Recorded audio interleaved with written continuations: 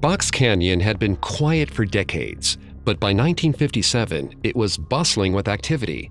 A new group had moved into the small ravine an hour outside of Los Angeles. Barefoot men and women, clad in robes, were busy preparing for the end of the world. They were hard at work farming the land and erecting large stone structures to live in.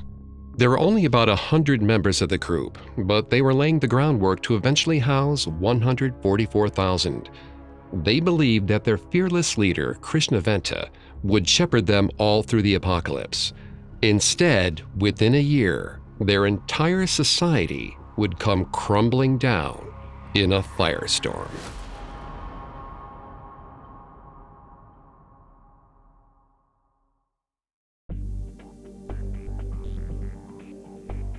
Hi, I'm Vanessa Richardson, and this is Cults, a Parcast original. This is the 15th episode in our daily series on the strange prophecies made by different cults and their leaders. Throughout this month, we're taking a daily look at the myriad of apocalyptic predictions to try and uncover what makes these revelations so appealing. I'm here with my co-host, Greg Polson. Hi, everyone. Today we're discussing Krishna Venta. Members of his group, the Fountain of the World, held firm in their belief that Venta was the second coming of Christ. He would be the one to help guide them through World War III and the fast-approaching race war. Hear that? It's the sound of someone whacking the ground with a rake. Specifically, they're beating around the bush, which we've done enough of in this ad too, so let's get right to it. The new Moneymaker scratch-off from the Ohio Lottery doesn't beat around the bush. Money Maker. Play the game and you could win money, up to $2 million. With more than $88 million in prizes, ranging from $50 to $500, Moneymaker cuts right to the cash. Lottery players are subject to Ohio laws and commission regulations. Play responsibly. Krishna Venta first started to make his rounds as a spiritual speaker in the 1940s. He traveled the country, spreading his beliefs and soliciting donations. Over time, his message evolved. By the 1940s, he was pushing a message of spiritual enlightenment and everlasting life. It wasn't long before he claimed to be Christ, and then he started to amass a following. But he needed a place for all of his followers to go. That's when he found a small piece of land near Chatsworth, California, called Box Canyon. Everything about it was perfect. It was far away from a large city, but it was close enough for recruitment efforts.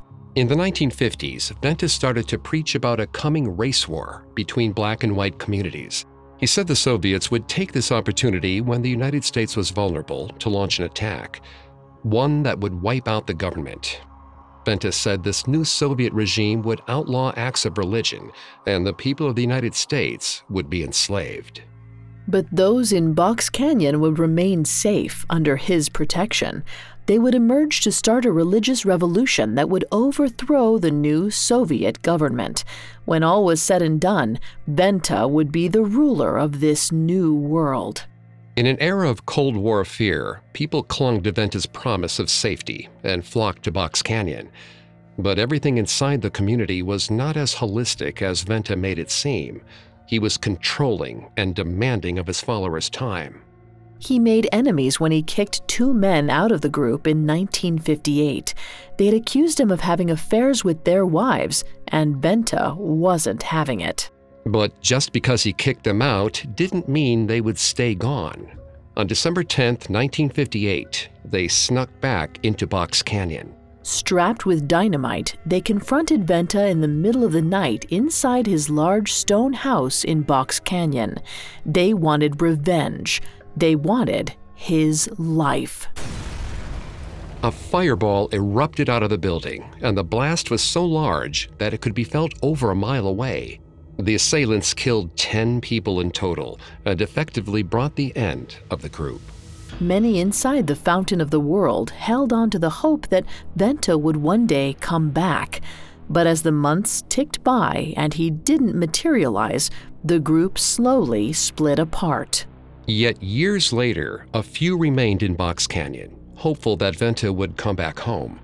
There they would still talk with curious passers-by about their beliefs, telling them of the coming race war.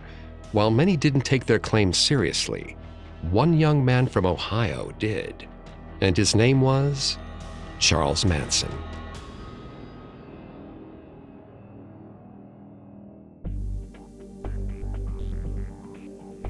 Thanks for listening. We'll be back tomorrow to examine the predictions of another cult. You can catch our other episodes of Cults for free on Spotify or wherever you listen to podcasts.